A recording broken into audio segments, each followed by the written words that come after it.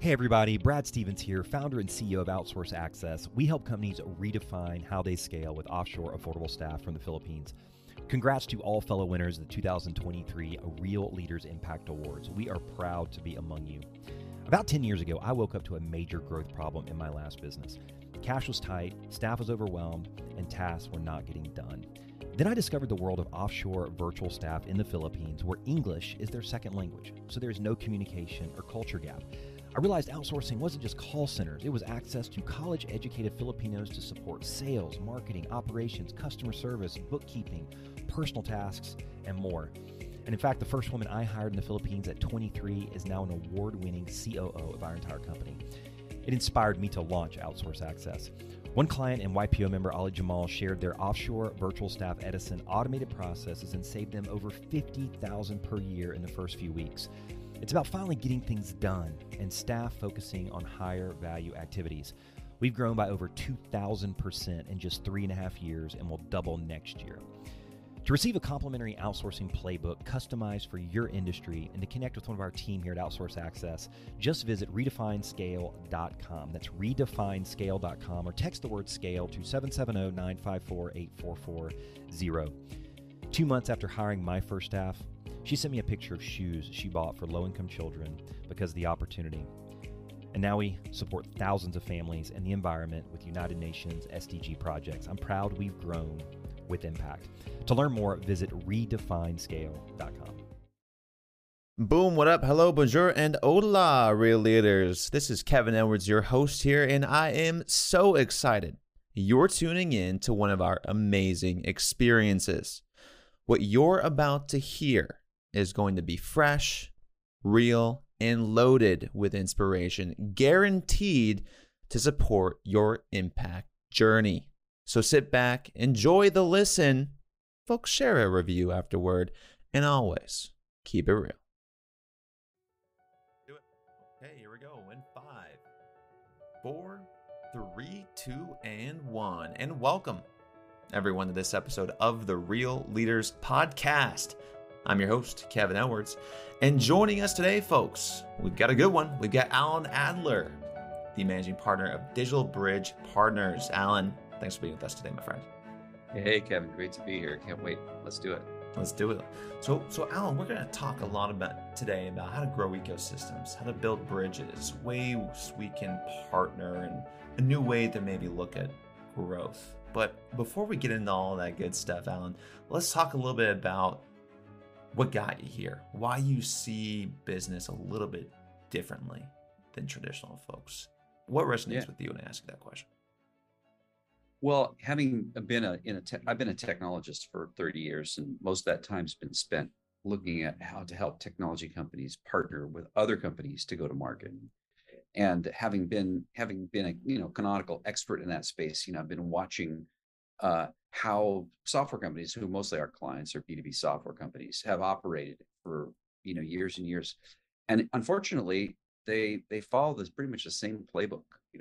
It's all about our investors gave us a bunch of money. Now we want to become really successful so we can be rich and retire and be super successful, playing golf or whatever it is. But at the end of the day, their hearts were really guided mostly by their wallets as opposed to by their inspiration or by their desire to make a difference. And so over the last couple of years, I've discovered that this ecosystem thing that we've been all about is really not only the opportunity to unlock great growth and monetization, which is what many of the investors want, but also a way to contribute and make a difference. And so having found that pairing of something that actually makes money, but actually has the potential to transform business for good, is really what inspired me to kind of start this movement of Go to Ecosystem, or Go to Eco, which is really all about helping companies to reimagine how to unlock the potential of ecosystems. We can talk more about what that fancy word means, but it's my personal passion.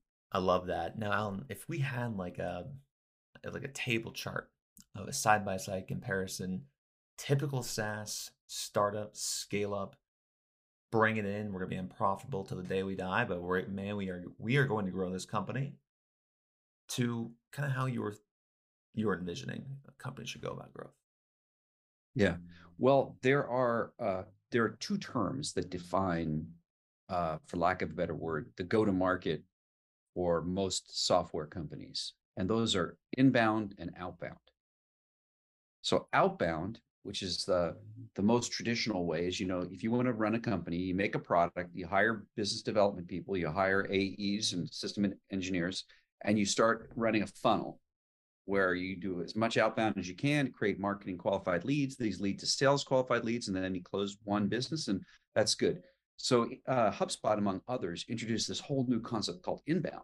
Now, what inbound is really all about is adding value. What a concept, right? Adding value at the front end to get people to come to you, to walk toward you, rather than you knocking on the door. They knock on your door, which is always better, right? It's always better. Why, for example, does Real Leaders have podcasts? It's because you're trying to create thought leadership and ideas in the marketplace, which will then get people to come to you. And that's the essence of that's the essence of inbound, trying to generate that motion. But now this new concept of ecosystem is all about this idea of nearbound, which means in addition to outbound, which is pound on the doors and get people to call you, and inbound, which is throw good ideas out there and get them to reach out to you, is this idea of going to partners who are already close to, near your customers, and getting them to invite you into their sales cycles and into their customer success environments. So the notion of nearbound is, wouldn't it be a lot more efficient if you want to get into a bar to have someone else introduce you to the pretty girl, rather than you waving and making stupid jokes and trying to bug her? Get someone she already trusts to make an introduction of you. That's nearbound. So that's really what this, if I put the old traditional inbound, outbound, if you sit now add nearbound, you get a whole new set of economic opportunities, which unlock potential for much faster and more sustainable growth. And quite frankly, a more ethical and humane way of doing business. We can talk more about why that's true. I want to talk about a few of the examples of nearbound. For us, I think of conference partners. A lot of our members might be circling around there. They have email lists, things that they could, introduce us to, things like that. I could also think about I get a free Spotify subscription when I sign up with AT&T. Something like that, where maybe some members might come in for me as Spotify. What are a few examples, Alan, that resonate, that come to mind when you think of nearbound? Well, the first thing that comes to mind is in the software industry where we focus, it's most common that your solution is not the whole pizza for a customer. If we use the pizza metaphor, right? The customer wants a whole pizza. You're at best a slice.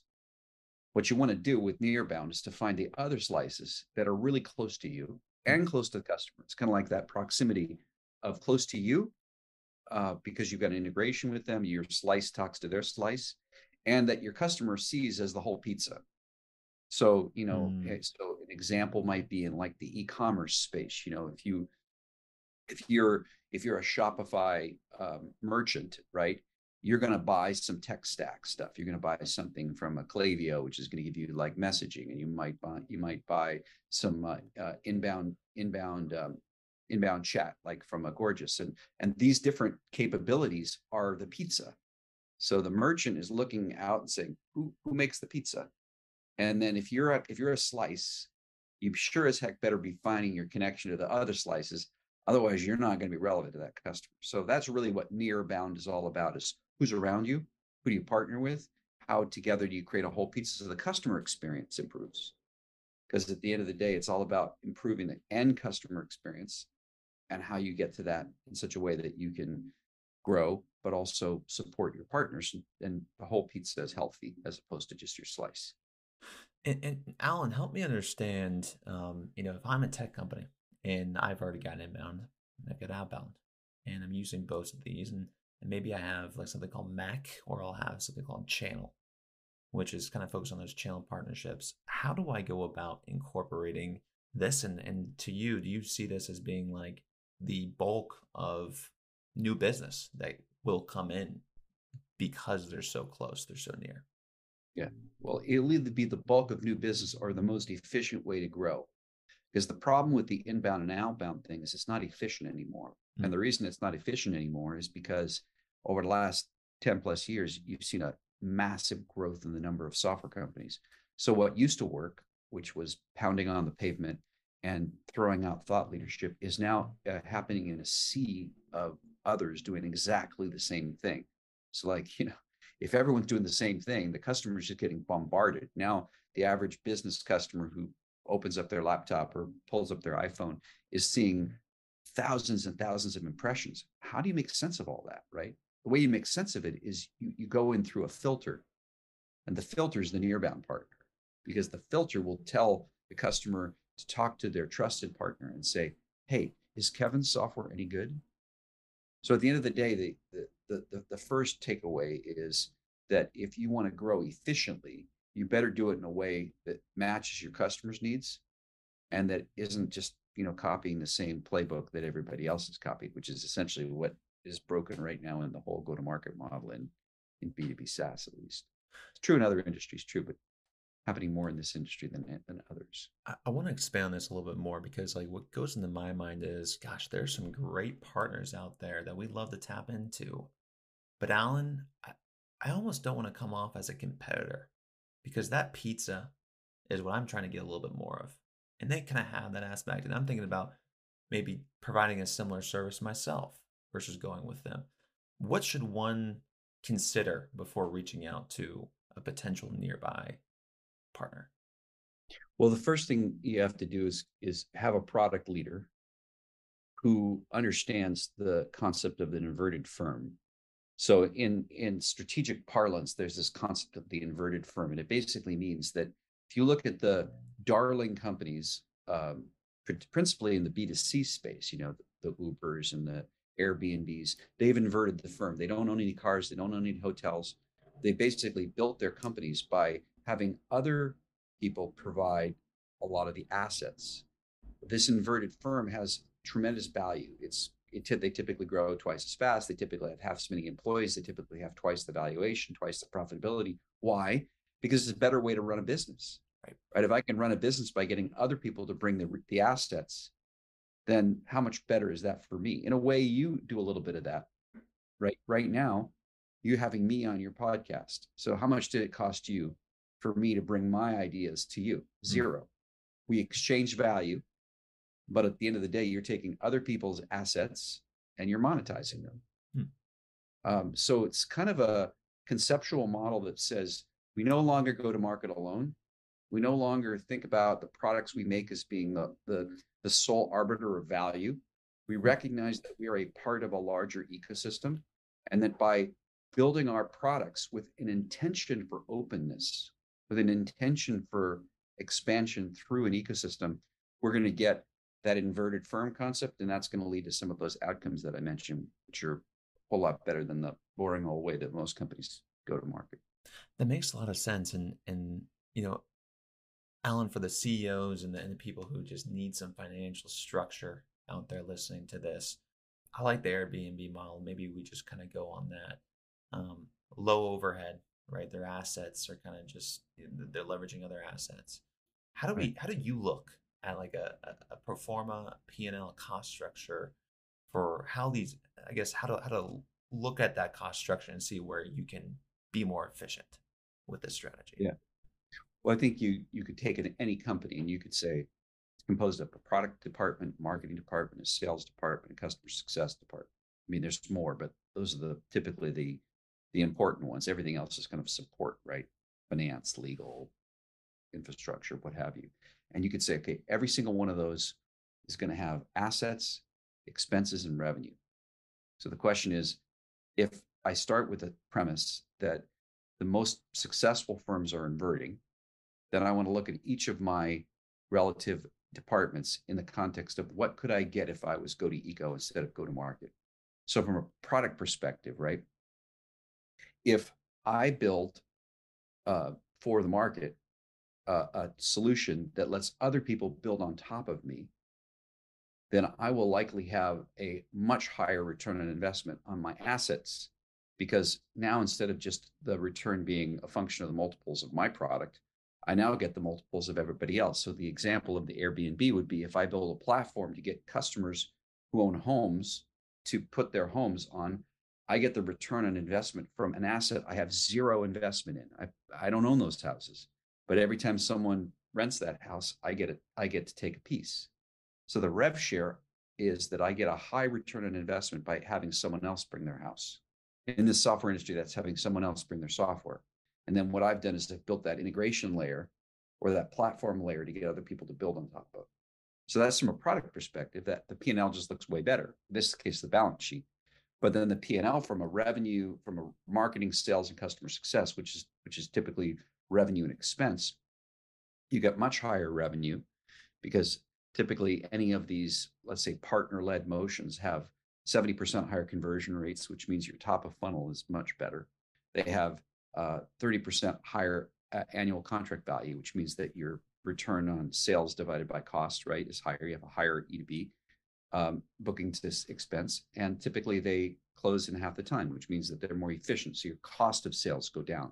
So across all of the whole marketing funnel, from top of funnel to bottom of funnel, you see higher revenue, lower cost. So you got your balance sheet benefits and you got your income statement benefits. So it's like any CEO that doesn't figure this out, just not paying attention, or is listening to is listening to his venture capitalist who isn't paying attention. One way I'm interpreting a lot of this, Alan, is thinking about Airbnb as the example you point out and said, why would I, as a homeowner, put my asset on a company I've never met before? And the thinking there is, well, Airbnb is an established brand.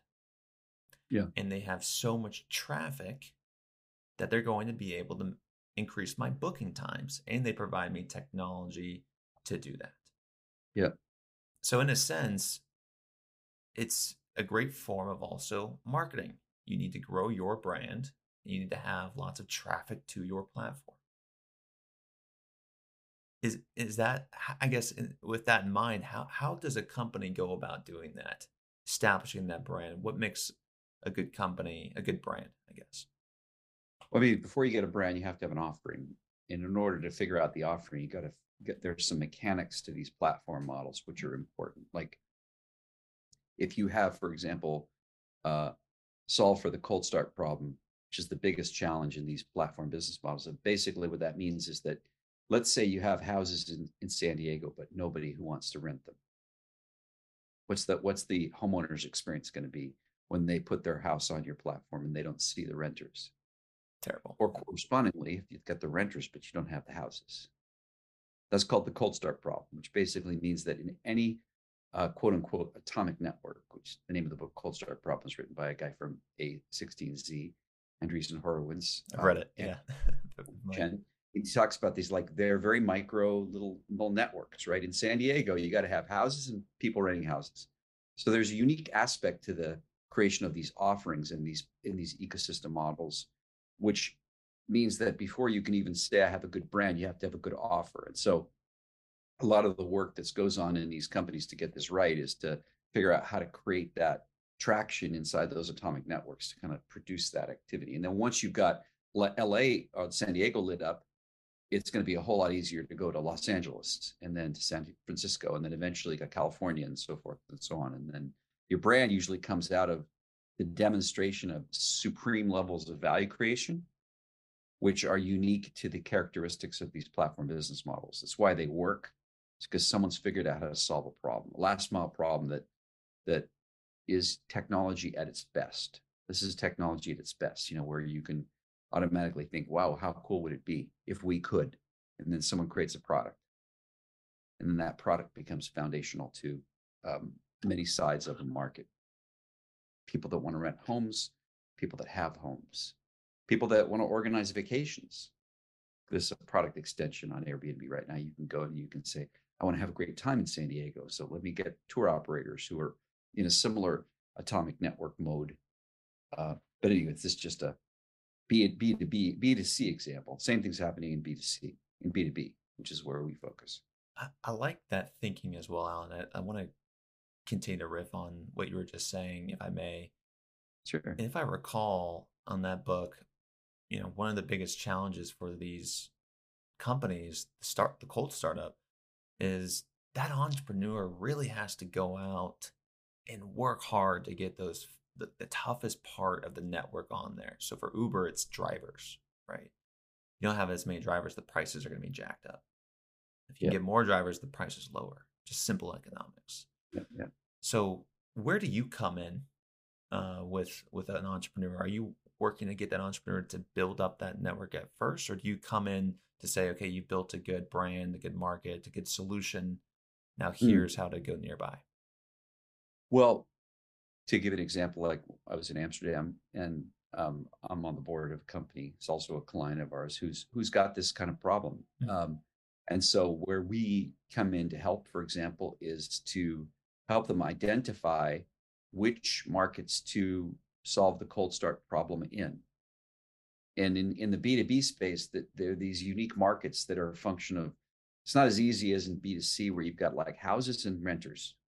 In B2B, you have all these niche ecosystems, like these special, it's different in like the e-commerce space than it is in sales tech, than it is in MarTech, than it is in so forth and so on. And each one of these ones we have to figure out, okay, like what's that unique formula that's going to result in the right hard side, subsidized side market, to come about. Because at the end of the day, it's like, got to find for example, helping them to find out who's like typically in these markets, there'll be like a whale. Like if you can find the whale in the sea, all the other fish swim to the whale.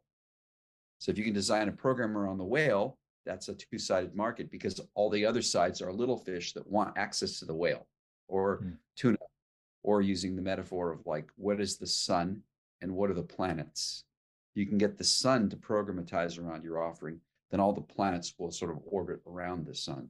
So there's all these unique characteristics of these markets where we help to diagnose and figure out like what the right formula is. That's one of the things we do. We do other things beyond that strategy side, but there's a whole bunch of different mechanics to kind of figuring out how to put these things together that are fairly sophisticated level of insight that's required to figure out what the right answer is. And something like that takes a long time, in my experience, I guess, takes a long time to understand if it's working or not. Like, how do I understand as an entrepreneur, I'm going in the right direction, like I'm on the right path? Like your recommendations. Well, if we're talking about platform businesses like Airbnb applied to B2B, it's typically a matter of like, you've got to find product market fit. That's the canonical term that's used to describe a startup that wants to be a scale up and wants to get Series A funding. They've got to demonstrate that they've solved for the product market requirements. So in the case of these platform business models, typically the product market fit is an atomic network, is some small number of demand and supply sides that want to come together. And so it's really a matter of like, you say, where will I prove this? Where will I prove that I have a solution? So it's really a matter of like iterating until you've kind of got the magic. And so one of the things that's really beautiful about these models is that once the magic is in place, you don't have to wonder about whether it's working or not. You start getting lots and lots of inbound requests to join the program because people see the interactions are happening. They say, I got FOMO. I don't get left out of that. I want to get in. But the challenge is that getting that flywheel established, that's the hard part. And usually it requires unusual acts of courage and sustained commitment and a willingness to fail a lot until you get it right. And so that's what makes it fun too, by that matter, because you're like, good things don't come just by guessing. They come from a lot of trial and error and figuring out what works. 1,000%, absolutely. And Alan, just out of curiosity, like, how do you define flywheel? Do you define it like a Jim Collins, or do you define it more of like it's just this continuous referral generator? Yeah. Per se? So a flywheel in a business model context, I refer to as when it's associated with what are affectionately called network effects. So it's like, if you think about it from a simple example of like Slack, which is also talked about in that same book, right? You need to have a certain number of people posting Slack messages and responding to them. And once you reach a tipping point, that's when the cold start problem is solved.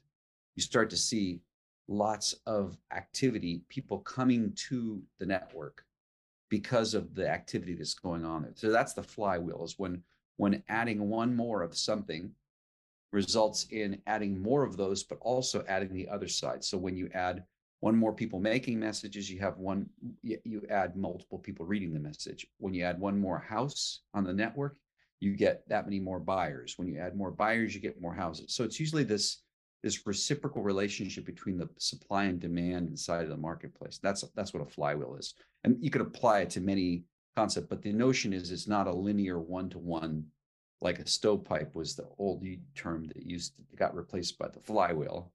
So it's this idea that, if you move it a little bit, you get a lot of motion, a little bit of resource investment, a lot of return on investment. And another good example of failure leading to a new creation, right? Slack was originally used for the video game, and then now to, oh wait, it's right in front of us the whole time. And that's what I want to talk about next, Alan, is blind spots. Yeah. And when you're working with founders who you're on the outside, they're inside the bottle and the label's on the outside. You read them like a book. What are some of the takeaways? And I guess, where do you find entrepreneurs in your realm stumble or struggle with the most? I want to make sure I understand your question. So are you saying the founder wants to, or the entrepreneur wants to get inside the tent? What are they struggling with the most to get inside the tent? Is that what you're getting to, or is it? I think most people have a difficulty working on their business because they're in it. I see. Yeah, that's legit. I mean, this is back to the product market fit conversation. Like, we typically don't work with a lot of founders. We typically work with companies that are a little bit more mature than founders. But regardless of whatever it is, that there's the time to experiment, to get the right formula, where your focus is entirely on effectiveness. You don't worry about being efficient, you worry about being effective. Does what we are offering really work? It doesn't matter whether the economics are proper. It matters whether or not the offering is working in the market. Once you've achieved offering validation, as in product market fit, then you move from being about efficiency to being about effectiveness, because at that point you've proven that $1 in is going to yield $1 out.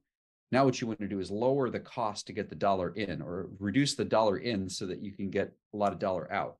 At the beginning, you have to spend a lot more. There's no efficiency in product market fit, only effectiveness. So really, that's the real challenge. People working in their business, I would argue that until you have product market fit, everyone's working in the business.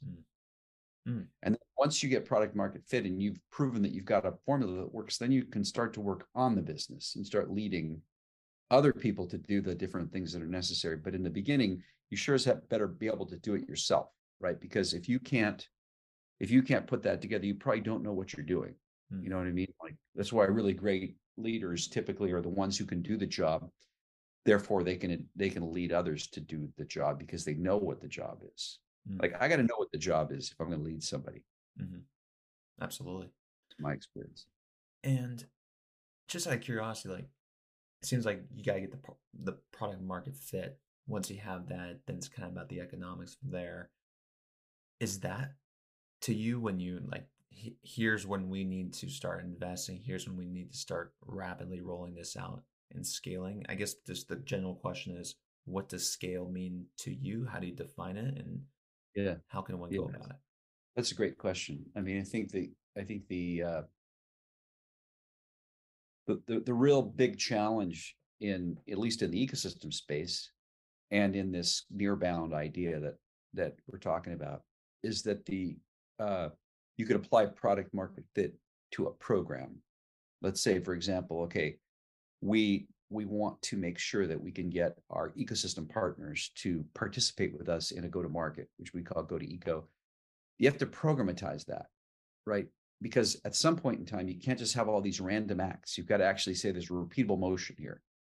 And so you look at the difference between validating that you've got a successful offering and scaling it, which is where the program lies. And so, like, a lot of our clients struggle with how to programatize this quite complex process of working multiple slices of a pizza. I mean, if you really think about why partnerships and why Nearbound is really hard, it's because it requires a movement from scarcity and closed system mindset to abundance and open system mindset. And that is a big lift for many leaders, because becoming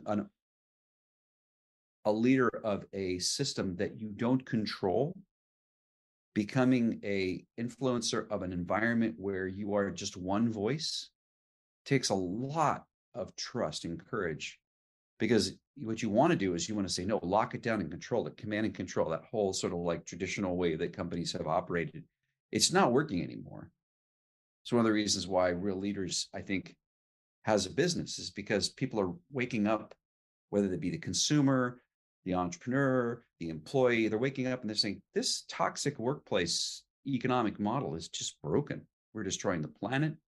We're creating toxic environments. People are being abused. There's exploitation. And the beautiful thing about ecosystems, I mentioned at the beginning of the call, is like, we found something that actually works and does good, not works and exploits or does good and makes no money. It has to work and be good.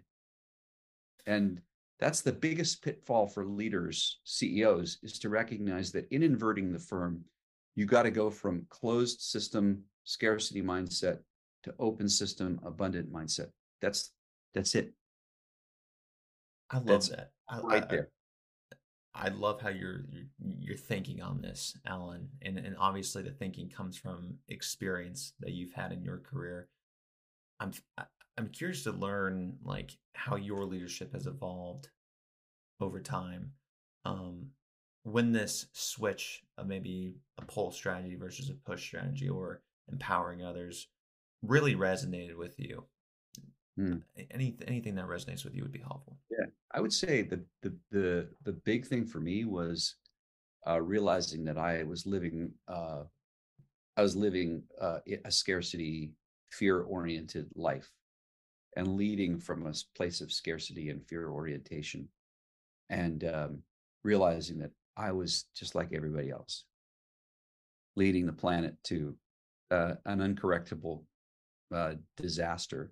And recognizing that though retirement might be in the offing, because I'm a relatively old guy, so especially in technology, that I had something to offer with respect to a new vision for how to run a business, especially a technology company, in a way that is completely foreign to the way most companies operate, completely foreign, to the point of being radical.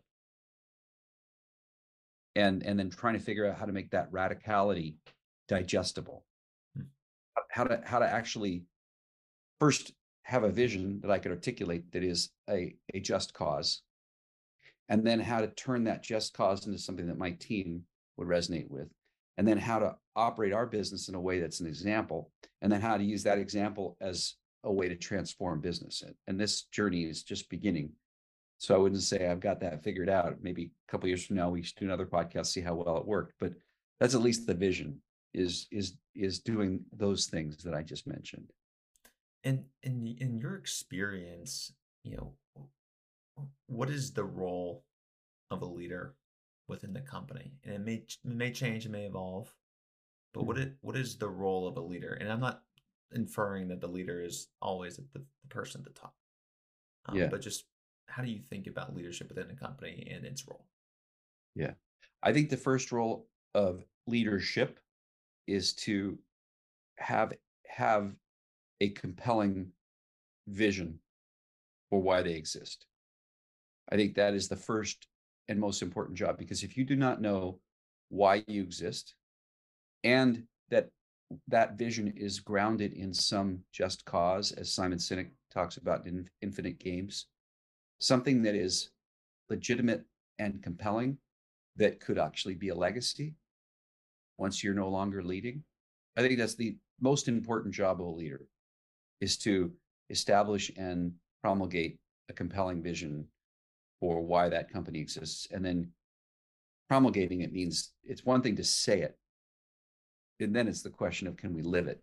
Which is the next job of the leader. Is like, first you come with a compelling vision, Then the next job is to figure out whether or not you can live that vision in everything you do. Hmm. So that's what I would say the definition of a real leader is: somebody who can come up with a compelling vision and then figure out how to live that vision. Hmm. Everything else, I think, as they say, is context. That's core. Those are the cores. Of course, someone's going to say, "Oh, wait a minute. How come that? What about making money? What about having a legitimate offering?" Yes, you have to do that. And I think one of the things that, in listening to your conference that you did with your great speakers, one of the things that was resonant with me was you have to have a product that actually works, or a service that actually adds value. Because if you don't, then as much as you may have a great vision and you may have your people following that great vision, it won't have any impact in the market. So then that becomes the third job of a great leader. After he or she's built the vision, promulgated it through the organization, is then making sure that the offerings resonate with the market in such a way that you can truly deliver that vision in reality. Because if you can't do that, then again, you've got some great, fanciful, inspiring just cause, but you don't have the way to turn it into something meaningful in the marketplace. So after that, we could add things, but at that point, it becomes more or less just, rinse and repeat. Beautifully put. Well, Mr. Adler, I've really enjoyed this conversation today. In all of this, what is your definition of a real leader? I think we just kind of nailed it. Coming up with a vision, promulgating it through the organization, and then building services and offerings that allow that to come to market in the marketplace and have an impact. For Alan Adler, I'm Kevin Edwards, asking you to go out there, promulgate a vision, and always, folks, keep it real. Thanks, Alan. Pleasure.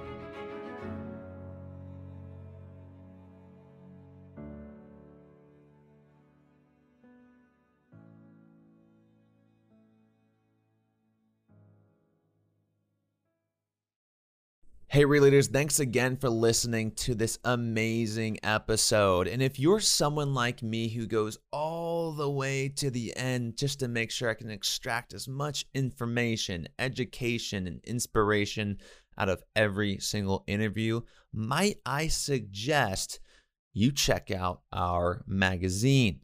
If you go online to realleaders.com today, you're going to get the first 30 days for free, where you're going to be able to access all of our magazines, courses, and live events from some of the top thought leaders around the world. All you have to do is go online to realleaders.com and click the subscribe button in the top right corner to get your free 30-day trial right now. Again, that's real-leaders.com. Thanks again for being a Real Leader, and always keep it real.